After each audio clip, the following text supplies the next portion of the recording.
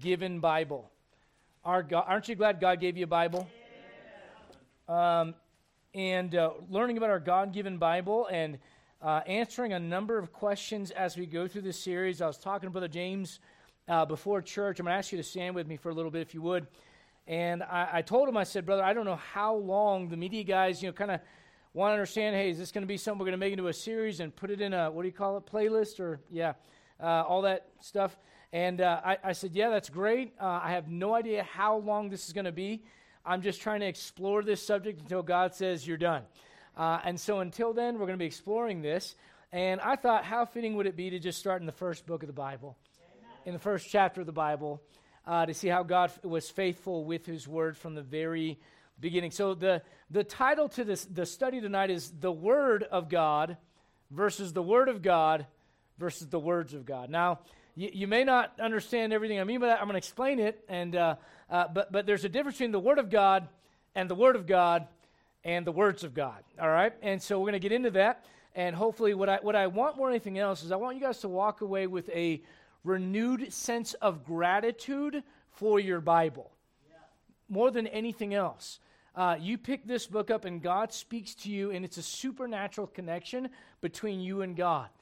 When a loved one dies and you're looking for comfort, there's nothing like going to this book. When a wayward child forsakes the Lord and your heart is broken over that, when there's an issue within your marriage and your heart is broken in a million people, whatever the case might be in your life, when it's a financial pressure, listen, I've got nothing to give you outside of what is found in this book right here.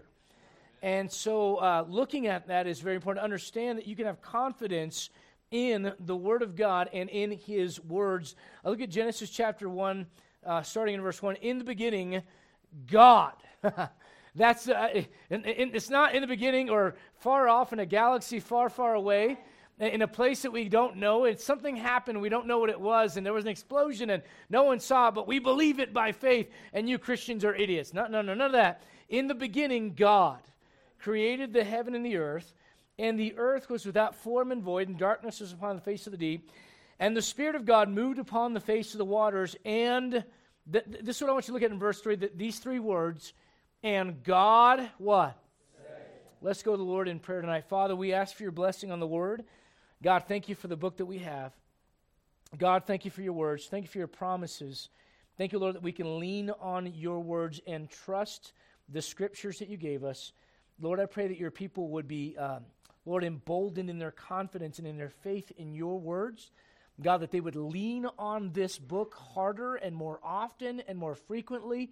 And Lord, go to this, as we read about in that prayer letter, Lord, when you're trying to figure out whether you should move your family across the world, what do? You ask God, Lord, you get on your knees and you pray to you, Lord, and you pour your heart out to you, Father, and then you open up your words and we read them and let them just spill into our hearts. God, I pray that you would help us to see why this is so important.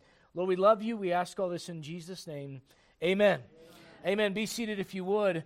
Let me say this. There's a difference between the living Word of God, the person of the Word of God, and the Word of God as we relate to it as the Bible, the Scriptures. And we're going to look at that in just a moment. It's very important to understand that.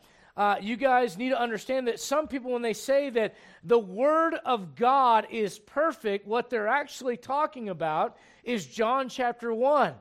And look at John chapter 1 if you would. And there's nothing wrong with acknowledging that the title of Jesus Christ, before he was the begotten Son and came down to this earth and was born as a baby, that his title was the Word of God. When he comes back in the second coming on that white horse, the title that he is referred to is the Word of God. However, I want to make sure you understand, there is a difference between the Word of God, capital W, and the Word of God in reference to the book, the Bible, that you have in your lap. Look at John chapter 1. Look, if you would, at verse number 1. In the beginning was the what? Word. And the Word was with God, and the Word was what? Obviously, that's a reference to Jesus Christ. Look at verse 3. All things were made by him, and without him was not anything made that was made. Now, why would it be that the Lord would refer to himself as the Word of God? Think about this. The first thing that God does to kick off all of creation is God what? He speaks. And when God speaks his words, things start to happen. Creation is sparked by the word of God.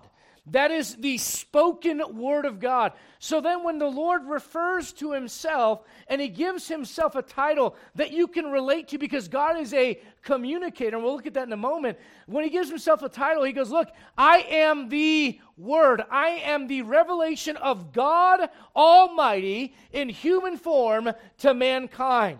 All right? And we acknowledge that. Look, if you would, at Revelation chapter number 19. Revelation chapter number 19. We acknowledge that Jesus Christ is in fact called the Word of God.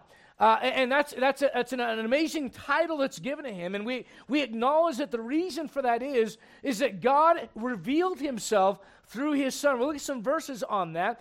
But I want to be very clear. There's no doubt, if you're a Christian, that you would look at Jesus Christ and say, there's a man that never sinned.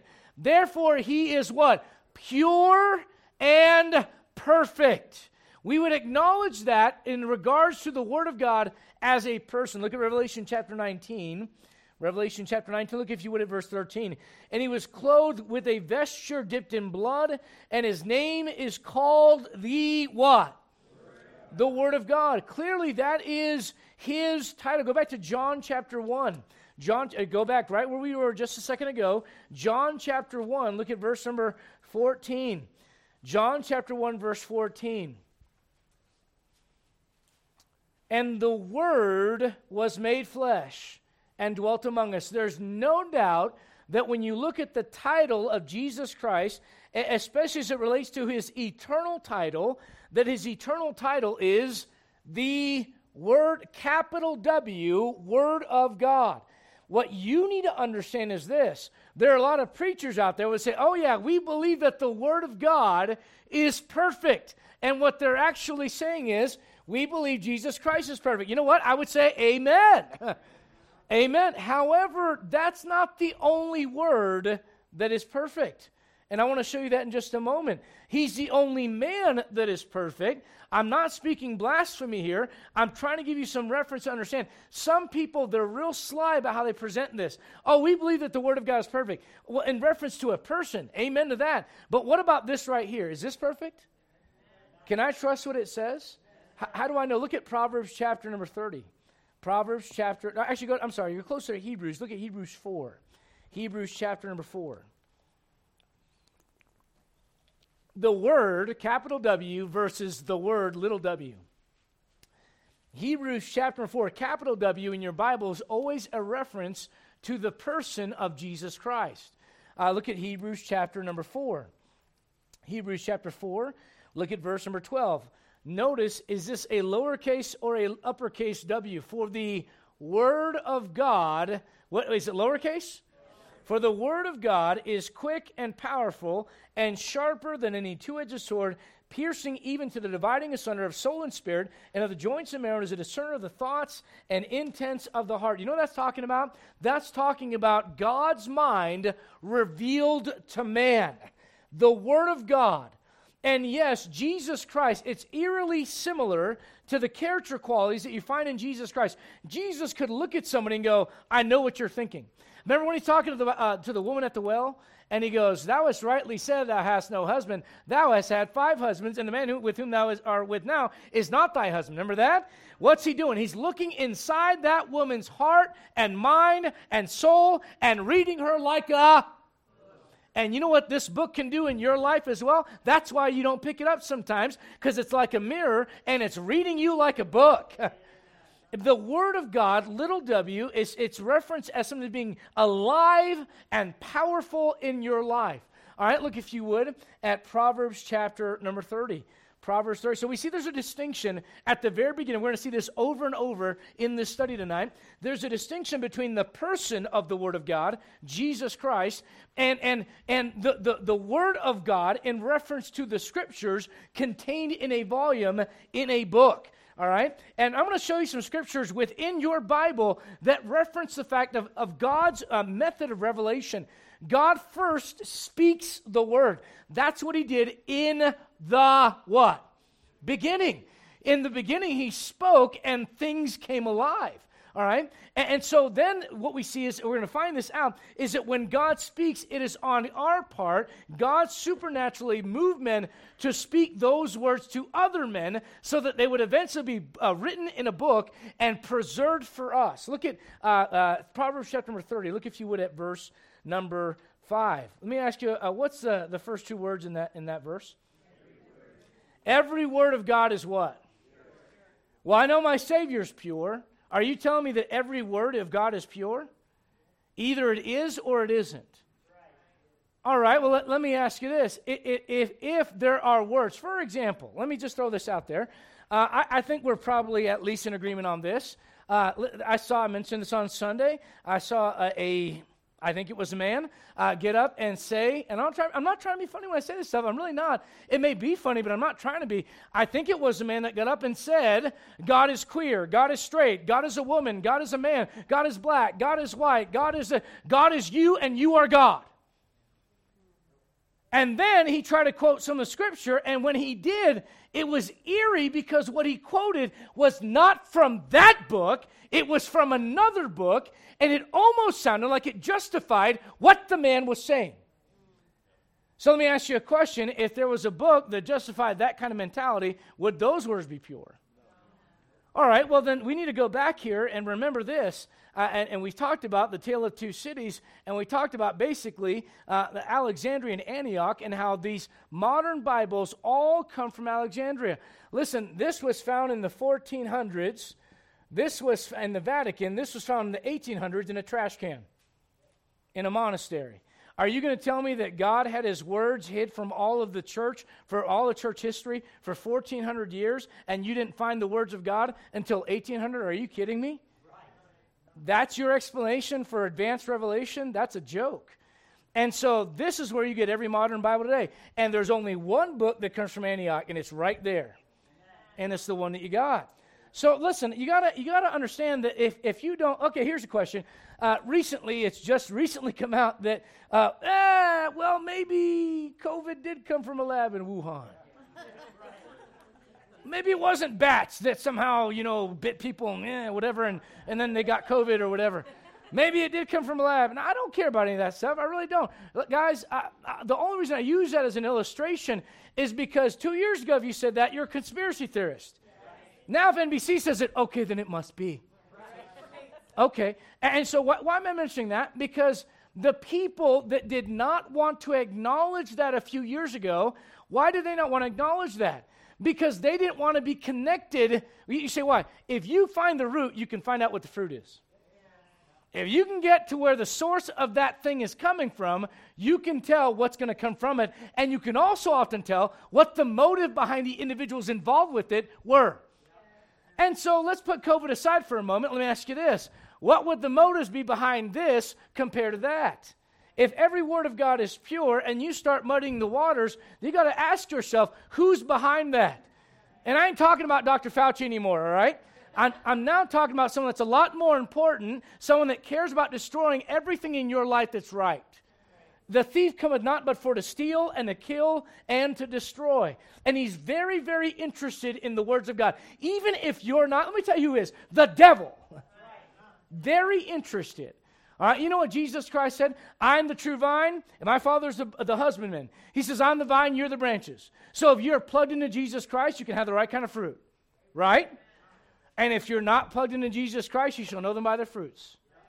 Okay, well, there you go. If you can get to the root of the matter, you can kind of tell where this thing leads in the end. Let me ask you this question real quickly. A couple questions. Did God speak, or is God silent? Okay. If God spoke, what did he actually say? Yeah. Either you know it or you don't. Either you have it or you don't. All right, let me ask you this question. If God spoke, was it written down? Well, if it was written down, do you have it or you not? Well, that's very different kind of attitude than, really godly scholars have this to say about this verse. And it was really interesting. So I was meeting with someone the other day. Oh, Brother Sion, was it you in the reference in the Schofield Bible? Was that what it was? Do you have that with you real quick? Can I borrow that real quick? Guys, remember on Sunday how I quoted to you 1 John chapter 5, verse 7? These three bear record in heaven, the Father, the Word, and the Holy Ghost, and these three are one. Remember that? And I showed you from the pulpit, I read you from a Greek text, and I gave you the manuscript evidence, and I showed you that the majority of texts, the majority of manuscripts that are out there, thousands of them, agree that that should have been there. I told you about a church father, I mean Tertullian, maybe it was. Hippolytus, is that who it was? No, that's a different one. This one's Tertullian. Hippolytus was another one. Hippolytus was the one, we talked about that verse, and I forget what it is. But look at 1 John 5, verse 7 real quickly, and read it for yourself. And then let me read this note to you. Let me ask you a question. When I say, thus saith the Lord, I'm either lying or I'm telling you the truth. Right. Either God said it or he didn't. You go, well, I mean, it's kind of the general idea. Okay, how about this? You tell me if you're okay with your kids repeating back the general idea of what they thought you said when you told them to do something. Why is that funny to you? But when it comes to God's eternal words, you're like, man, it's just kind of whatever. This is not about King James versus everybody else. This is about whether or not you have the words of God. That's it. That's what this is about. All right? 1 John 5, 7, for there are three that bear record in heaven, the Father, the Word, and the Holy Ghost, and these three are one. Now let me ask you a question. Is this truly that hard of a concept compared to the rest of the Bible? How about the baptism of Jesus Christ? The Son is being baptized, the Spirit of God descends like a dove, and the Father speaks from heaven. This is not a new concept in the Bible. God said, let us make man in our image. God's talking to God. All right, well, that's not a new concept. So why would someone have a hard time with that? Here's what Scofield's notes, and Scofield's a great man, good man of God, a lot of good stuff that he said, but here's the note that's in his Bible. It is generally agreed that verse 7 has no real authority and has been inserted. Based on who? Who's generally agreed on this? Now, some Christian reads that note, they go, well, I guess someone added that. I guess it didn't need to be in there. Well, no. Someone took it out and then try to convince you that it didn't belong there. Those are two different things. Now, why am I getting into this? Because you guys have been taught that you guys have been sold on this idea. It's the these and the thous, and we're going to make it easier for you to understand. Has nothing to do. Tell me how that makes it easier to understand your Bible. By taking that verse out. All right, here's another one. Look at, I know some of you know this already. That's fine. Look at Acts chapter number 8 real quickly. Acts chapter number 8.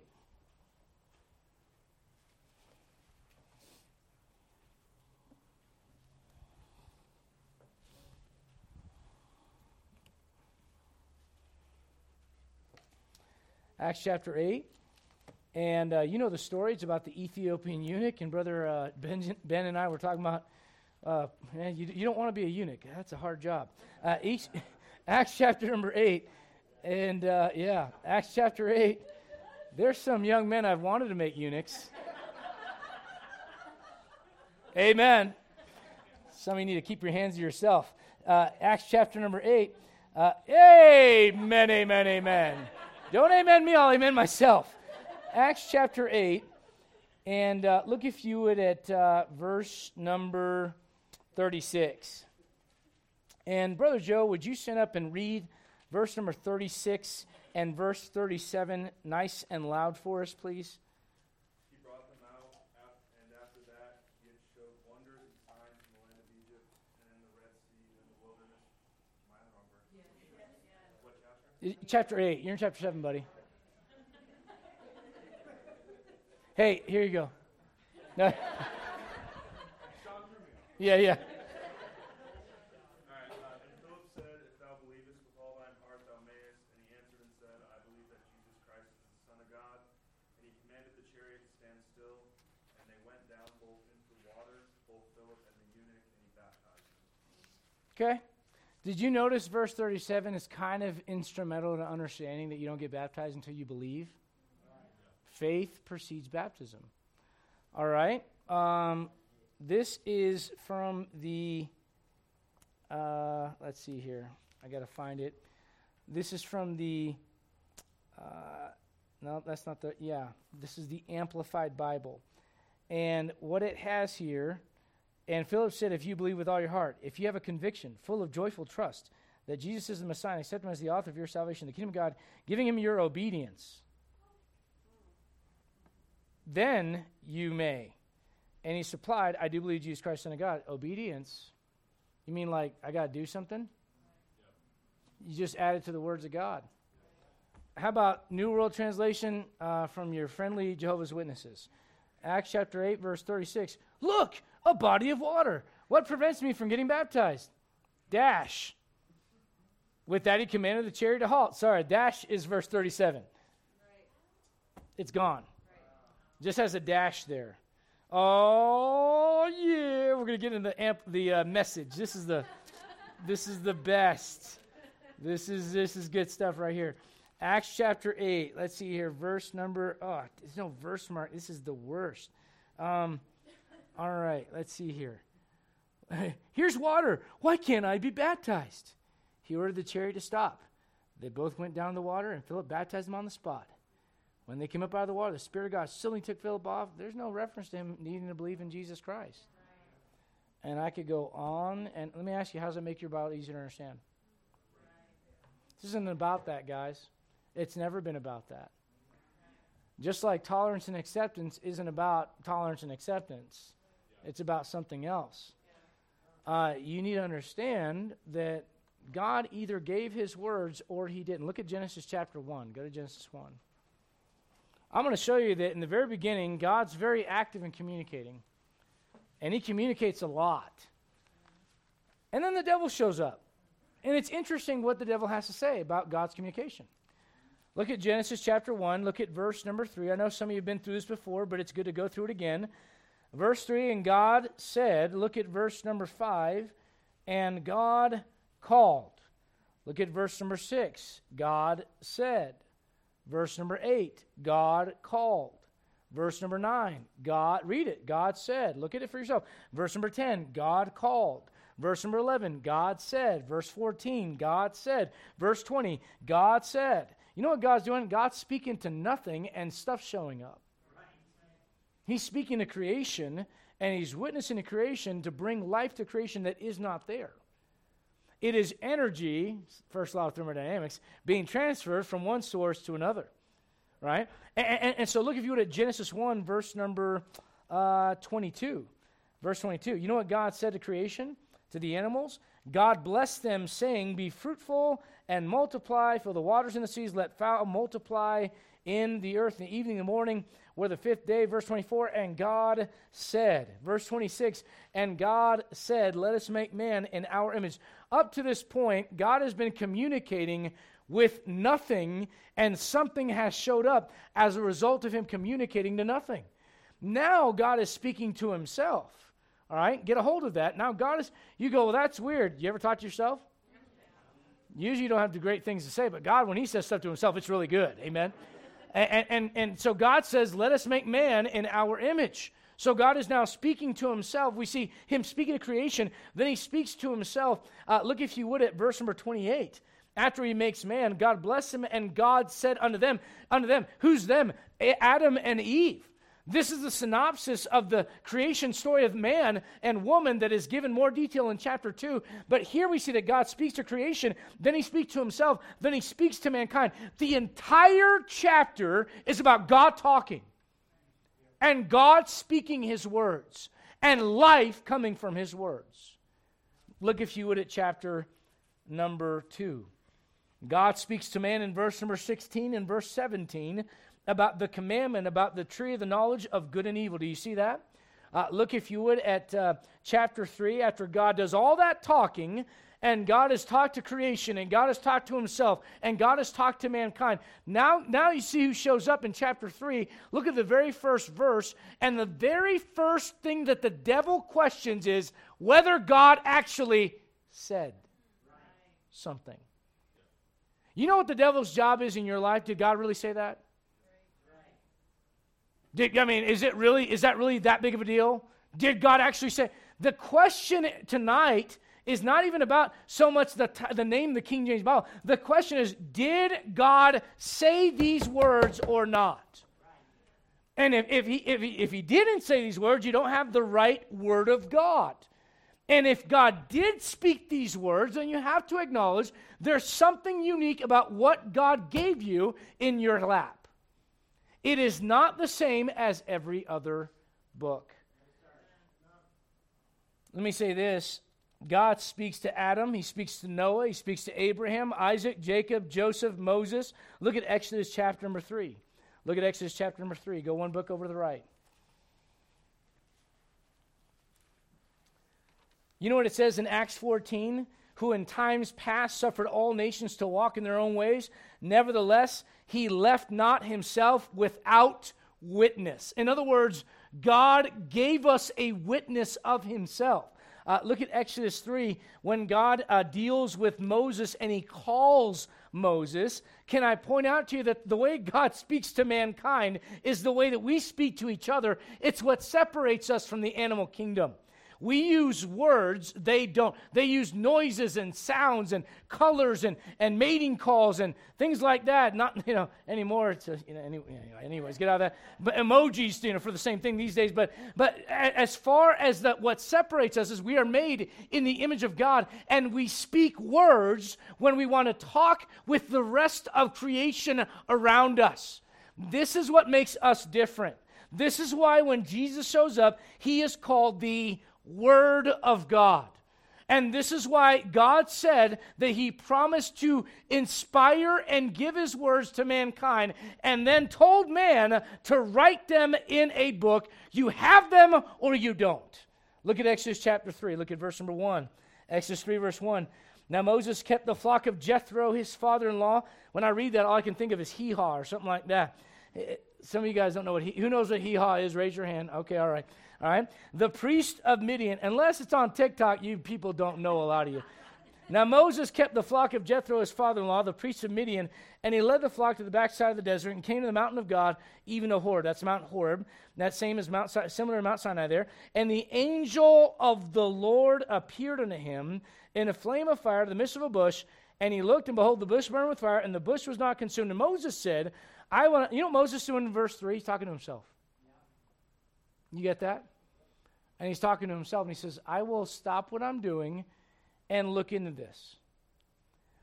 And what you have to learn to do is acknowledge that this is different than every other bush you've ever come across. This one's on fire, and it is not consumed. And listen, you want God to speak to you? Do what Moses did. Stop what you're doing and turn aside from the rest of your life and look into the bush. And look what happens in verse 4. And when the Lord saw that he turned aside to see, like you might do at 5:30 in the morning, God called unto him out of the midst of the bush, and what? Said. God spoke with Moses, and of course we have those words now written. Here's what I'm trying to get across. God has always left a witness on this earth. If you were to look at Romans chapters 1, 2, and 3, what you'd find out is that God speaks to us through creation, Romans chapter 1.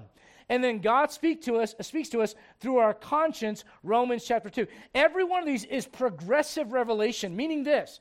I can look up at the stars in the sky, and I can see. The Bible says that night unto night uttereth speech, right? It talks about the fact that the heavens declare the glory of God. And when you look up there, those stars are speaking, and that sun is speaking, and those constellations speak, and they point to a creator. I can look up there and I can see there's a creator. Do I know that creator died for me and was buried and rose again by looking at the stars? No, I don't. But I start there. And if I start with that, I go, there's a God up there, and I owe him respect and reverence, and there's things that I do that aren't right. And from there, I start looking internally. And I look at another voice of God speaking through my conscience. And you know what that conscience can do? That conscience can tell me there's something wrong with me. I'm broken.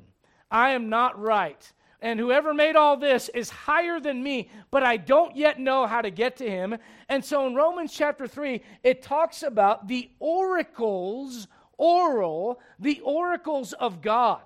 And those oracles that were written down so that we could have them in our life. In other words, it's progressive, going from looking up at the stars and going, there is a God, I'm not right, I'm not like him. And then lastly, I go deeper, and I've got to go to the written word for me to understand God's plan of salvation. Does that make sense?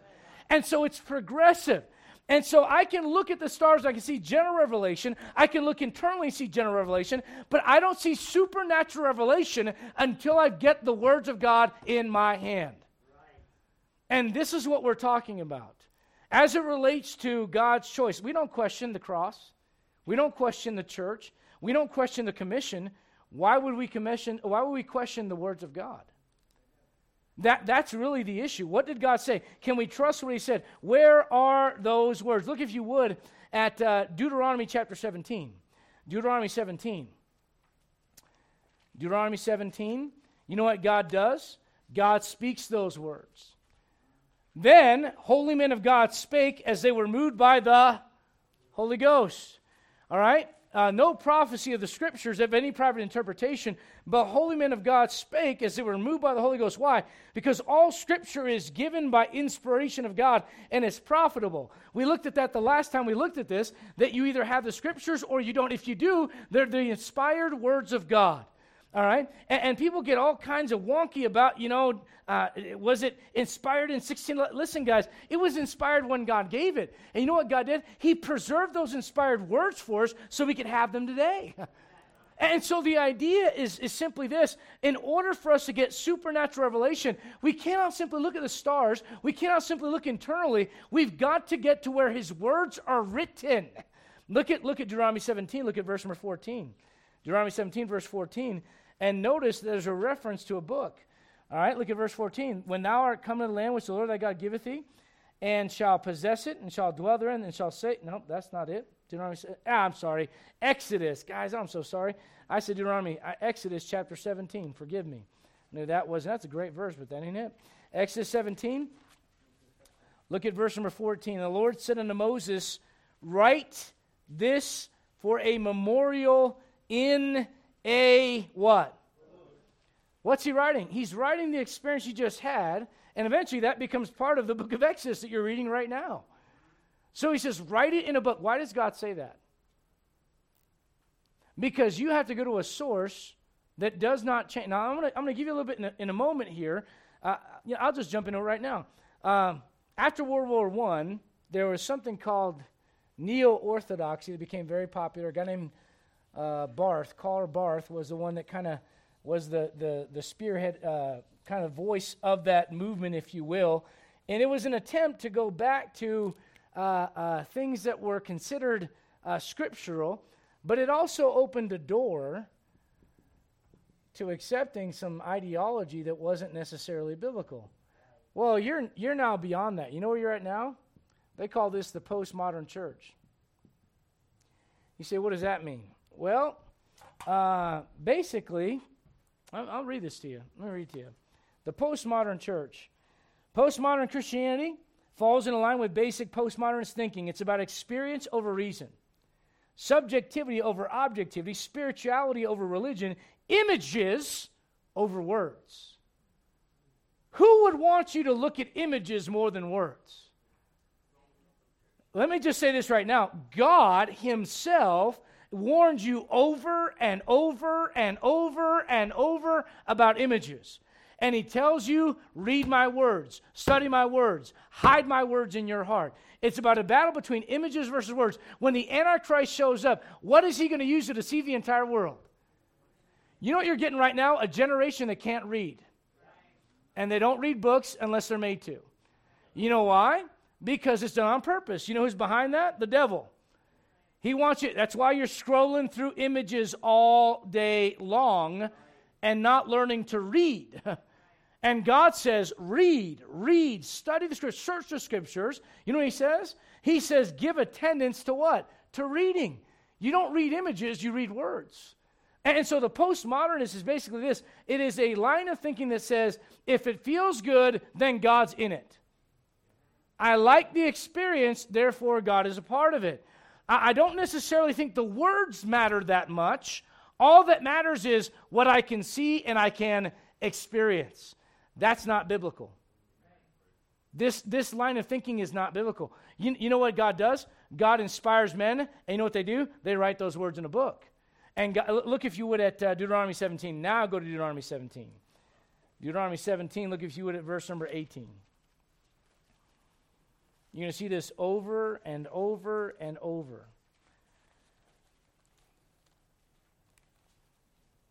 Deuteronomy 17, verse 18, and it shall be when he sitteth upon the throne of his kingdom, this would be the first king of Israel, that he shall write him a copy of this law in a book. You say, why did he do that?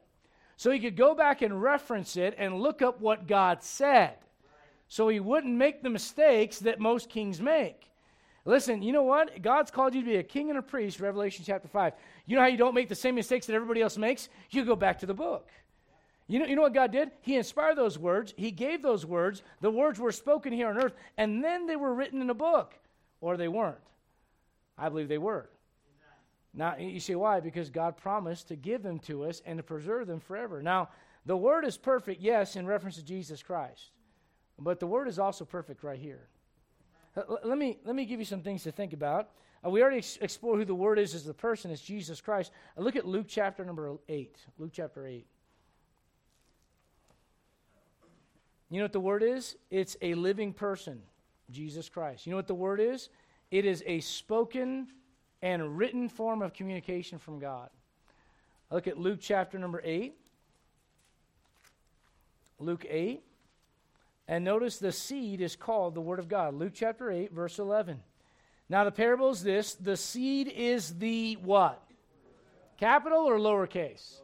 All right, this is a reference to God's Word as we would understand it. The Word of God, the revelation of God to mankind in written form. We would call that today the Bible. All right, those by the wayside are they that hear, then cometh the devil and take away the word out of their hearts. That's the devil's job, lest they should believe and be saved. Then they are on the rock are they which when they hear receive the what? The word with joy, and these have no root, which for a while believe, and in time of temptation fall away. And that which fell among thorns are they, which when they have heard, go forth and are choked with care, so on and so forth. The idea is simply this, guys. In reference to the seed, it is clearly the Word of God, and it is something that is spoken. Can we agree on that? Because they're hearing the Word. Look at Matthew chapter number 4. So we understand the Word of God is in reference to God's revelation to mankind is something that is spoken so that people can hear it, but it's also something, get a hold of this, that is written. Remember when Jesus Christ is tempted in the wilderness? Look at Matthew chapter number 4. Matthew 4. Matthew chapter 4, look if you would, at verse number 4. But he answered and said, what are the next three words? All right, look if you would at verse number 6. And he said unto him, if thou be the Son of God, cast thyself down. And you know what the devil tries to do? He tries to quote the scripture and he takes it out of context. Look at verse 7. Jesus said unto him, it is what? It is written again. All right, look at verse number 10. Then said Jesus unto him, get thee hence, Satan, for what are the next three words? So the Word of God is not just something that is spoken verbally. It's something that's written. It's something that you can go to and you can find and you can reference. Look at Psalm chapter 40. This is a prophecy about Jesus Christ. And notice what Jesus says in prophecy about himself in reference to where you can find out about the prophecy of Jesus Christ. Look at Psalm chapter number 40. Psalm chapter 40. Look if you will. In other words, it's not just a matter that God spoke these words into the ether and they've been lost ever since. It's that God spoke these words and he inspired men to speak these words to other men, and they were written down. And what God did is he preserved them for us in a singular place where you could go to them and find God's word. Either he did or he didn't. If he did do that, which is what he promised to do, if he did do that, then the question remains, where are those words? Do I have the Word of God today or not? Look at Psalm 40, look at verse 7. Psalm 40, verse 7. Then said I, lo, I come in the volume of the what? It is what? Of me. You want to know about God? You know where you go? Well, I can look up at the stars and I can worship God in nature. You can go so far with that. I can follow my conscience. So far, to an extent, you can learn a little bit about God that way. But man, you want to go to God? You go to the volume of the book where it's written about him. And that's where you go. Look at, let's see here. Hebrews chapter number 1. Hebrews chapter 1, we'll come back to Psalms in just a moment. Talking about the Word of God, little w. The Word of God is something that is spoken, yes, but it is also something that is written, and we can go to it and find it in a book that references the character and the person of God. Hebrews chapter number 1. Hebrews chapter 1. Now, guys, for me to try to cram everything, there's a lot in my head on this subject, and to try to get it all into one night, it would leave you dizzy. What I'm trying to simply do right now is this. I'm trying to point to the fact that the Word of God, Jesus Christ, is perfect, yes. But the Word of God in written form is also perfect, yes. And the reason why it's perfect, and we're going to see this in a moment, is because the Word of God, all right, the book contains the very words of God. And if they don't, then we have a problem. Look at Hebrews chapter number 1, and look, if you would, at verse number 1. God, who at sundry times and in diverse manners spake in times past unto the fathers by the prophets, hath in these last days spoken unto us by his what? Look at verse 3. Who being the brightness of his glory and the express image of his person, and upholding all things by the what? Word of his power, when he had by himself purged our sins, sat down on the right hand of the majesty on high. You've got both the Word, the living Word, verse number 2, in the person of Jesus Christ, and the Word of God, the revelation of God to mankind, there in verse number 3. Look at Psalm 68 one more time, as we're looking at the idea of the Word of God. God's revelation to mankind in a book. Psalm chapter 68. There are a lot of questions that people have, and I get it. I've had these questions myself. Well, is it right for me to say I have the perfect Word of God in my language when someone else doesn't? Let me ask you this question. Was it fair that God gave it in Hebrew in the Old Testament only? You can argue with God whether it's fair or not. Was it fair that he gave it in Greek originally? When people say, well, you can't say you have the perfect Word of God because it's only one language, what about when he gave it in Greek? What about when he gave it in Hebrew? Now, you know, in the Old Testament, you know who God was dealing with? One nation. You want to go to God, you go through the Jew. When God gave it in Greek, do you realize what he did? He gave it in the common language of the civilized world at that time. Do you think maybe God knew the trade language in the end times for the last several hundred years before he would come back and set his foot on this earth again would be English? I didn't say, listen, you can extrapolate all kinds of things I'm not saying. I'm simply saying I think God knew what he's doing when he preserved this Bible for us. Look at Psalm 68. Look, if you would, at verse number 11. Psalm 68, verse 11. Who gave the word? He either did or he didn't. Great was the company of those that what? So you know what the Word of God is? The Word of God is something that is spoken. When we talk about the revelation of God to mankind, and it is also written, and it's published. Great was the company of those that published it. All right, well, you know why it's great? Do you know why that this book is the very Word of God? Because it contains the words of God. Look at Psalm chapter 12. Psalm chapter 12. It's not just the general idea. God doesn't want just, well, here's my general idea. Just kind of get my general idea. No. Do you believe that verse or not? Every word of God is pure. And if that is truth, and I believe that it is, if that is truth, then what that means is I don't need to change it. Because what God did is he preserved it for me.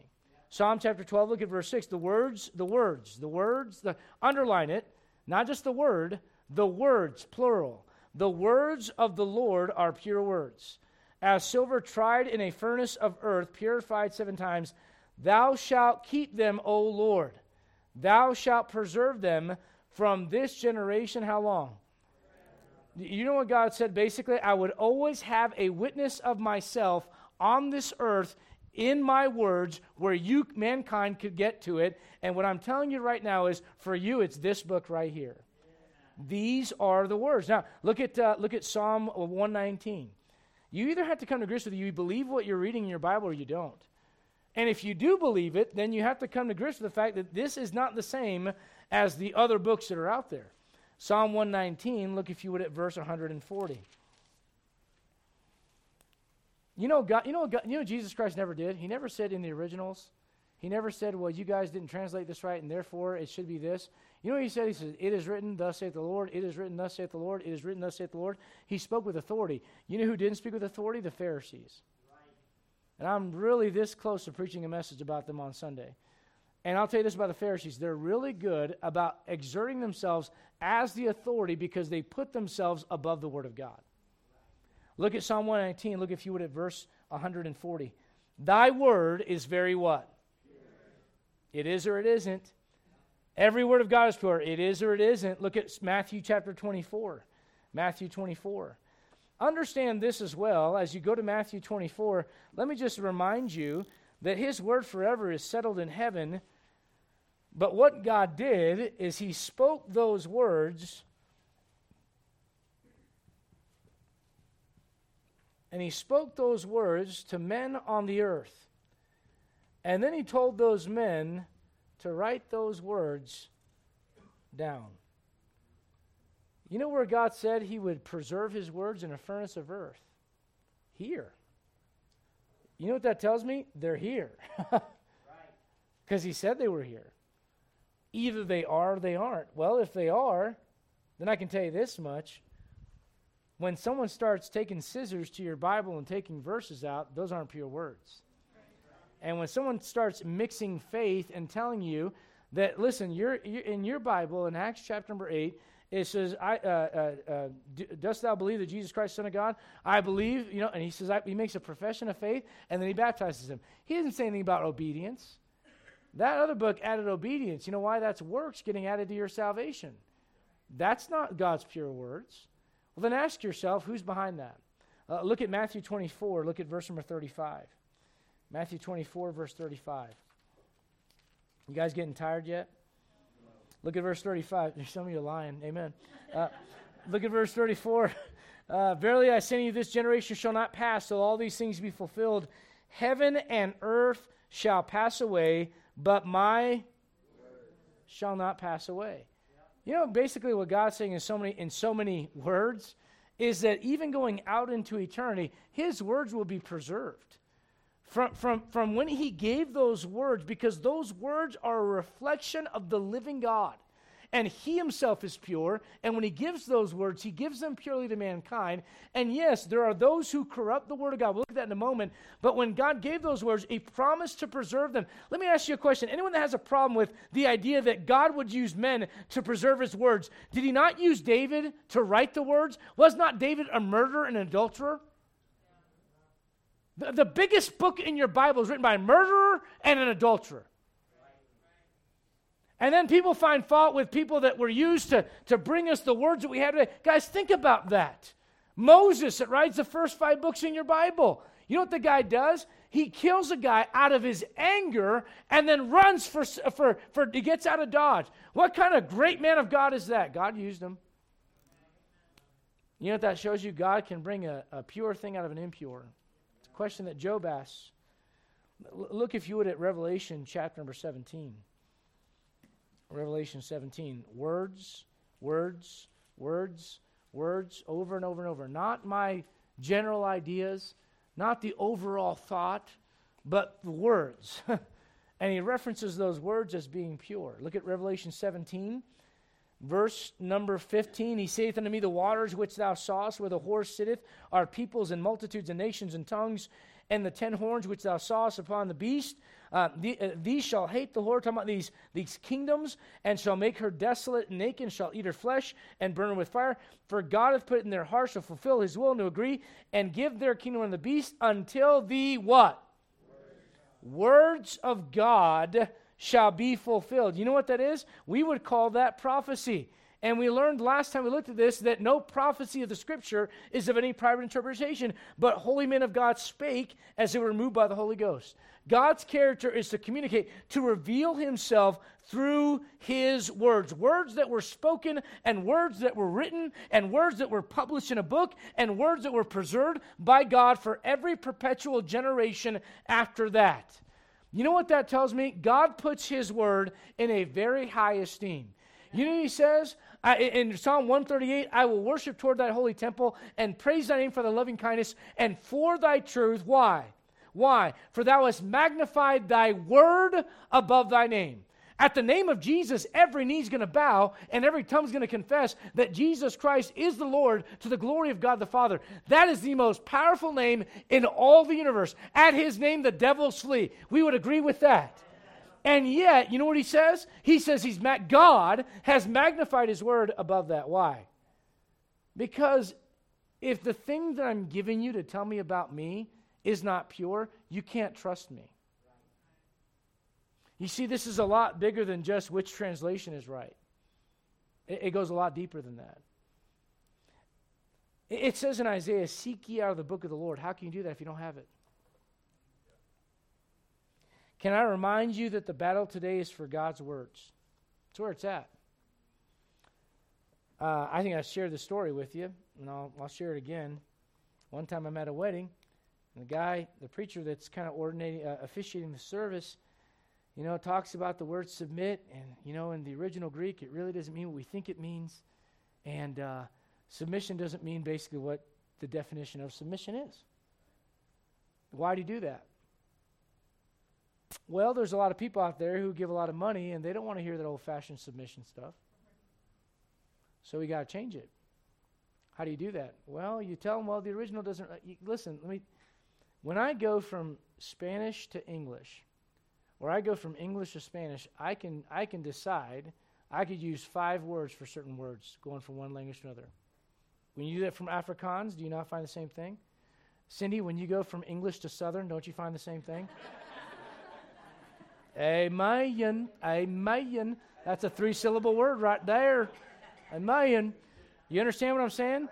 And so what I'm getting at is this, is that game is a game that a lot of people play, but it's not an honest game.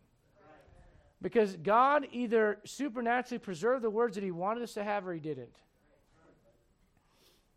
The devil, can I remind you of this, guys? God has a church, the devil has a church. God has a bride, the devil has a bride, Revelation 17. God has a spirit, and the devil has an unclean spirit, Revelation 13. God has a baptism, and the devil has a baptism that makes people think that they're saved by getting sprinkled. Do you understand that the devil imitates everything that God does? So why would he not imitate his words? Look at 2 Corinthians chapter number 11. When the devil shows up, he's got 2 jobs when it comes to the Word of God. He wants you to doubt it, and he wants to corrupt it. 2 Corinthians chapter 11. Amen. That's right. 2 Corinthians chapter number 11.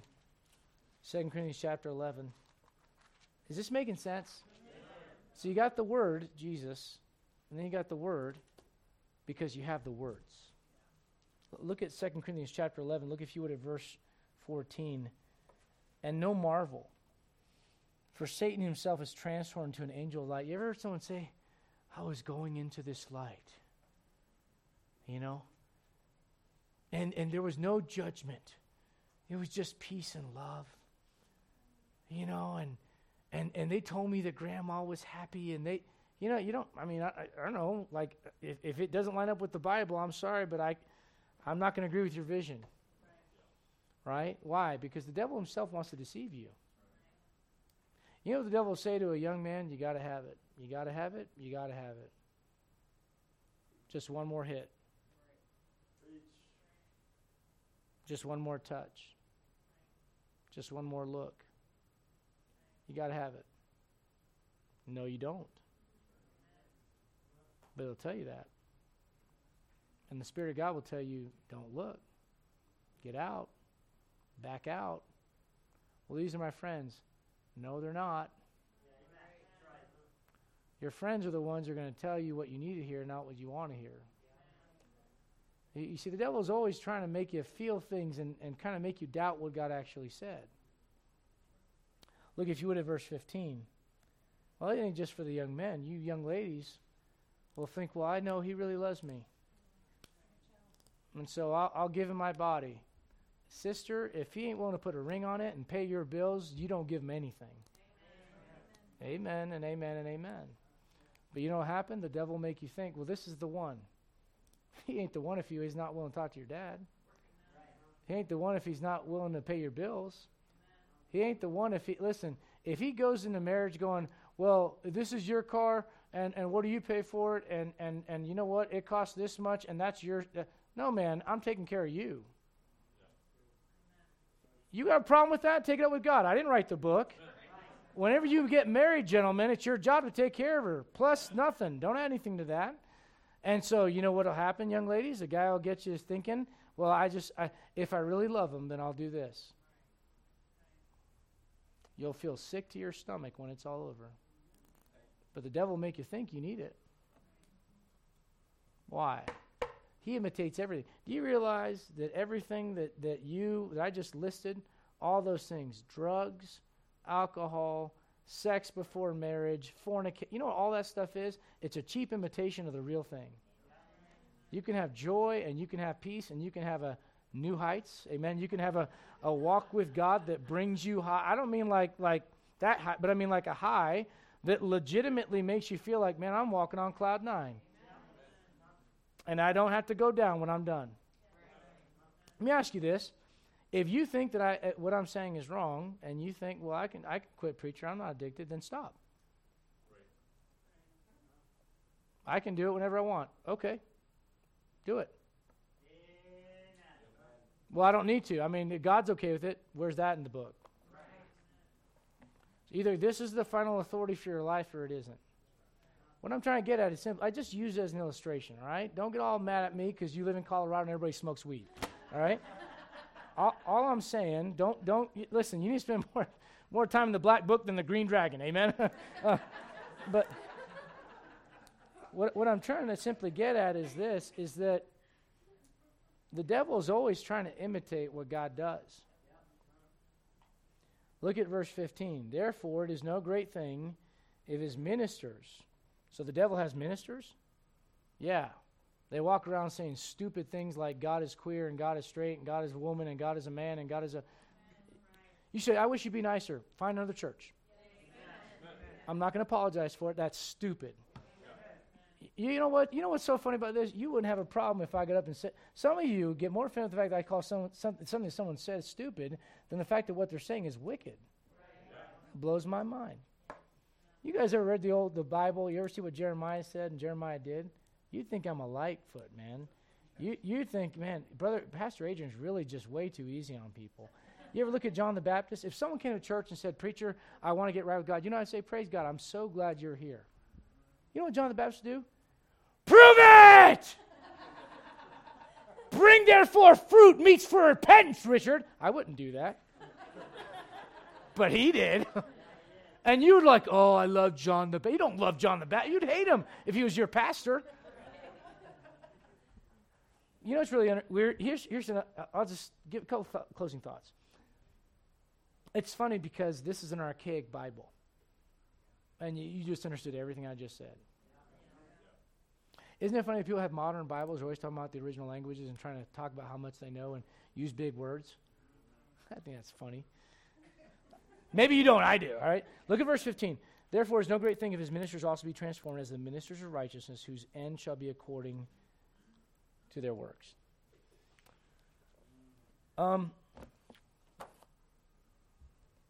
if I hadn't opened this, Richard, would you drink some if you were thirsty? If I hadn't drinking of it yet? Okay. What if I got a bottle from East Palestine, Ohio? Some water from East Palestine, Ohio. Who wants some of that? Why?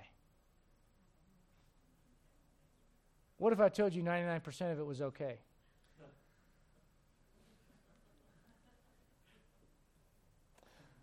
You wouldn't do it. But a lot of Christians would read the words from a book that aren't God's pure words and wouldn't think twice about it. You know what I'm trying to get you to do? I'm trying to get you to stand back and go, wow, look at what God did just so he could speak to me. It's amazing. Let's stop there. Father, we thank you so much for the word tonight. Thank you for a chance to study your book. God, help us to live closer to you.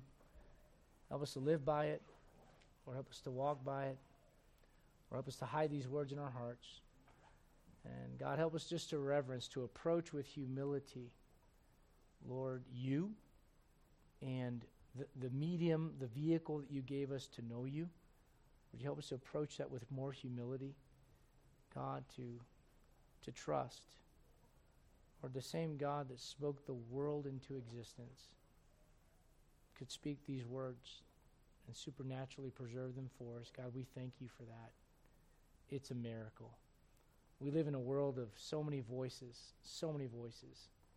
and constant bombardment of noise and images and everything else. It's a blessing to open this up. And Lord, to let it speak to us, Lord, and I pray that it would. Lord, I pray that you would speak to us, Lord, not just tonight, but every day through these words. Lord, there's some decisions that some of your people have to make, and I don't know what they all are, but I pray that they would lean on these words. Lord, there's some relationships that they're trying to figure out. There's future things they're trying to weigh out. God, I pray that you speak to them through your word. Lord, we love you, and thank you for our gathering tonight. God, I pray that you'd bless, Lord, not just as we go home tonight, but as we look into these other things, into the building and all that. God, I pray that you would give us wisdom in that. Lord, we love you. We ask all this in Jesus' name. Amen. Thanks for coming out tonight. Lord willing, we'll see you Sunday.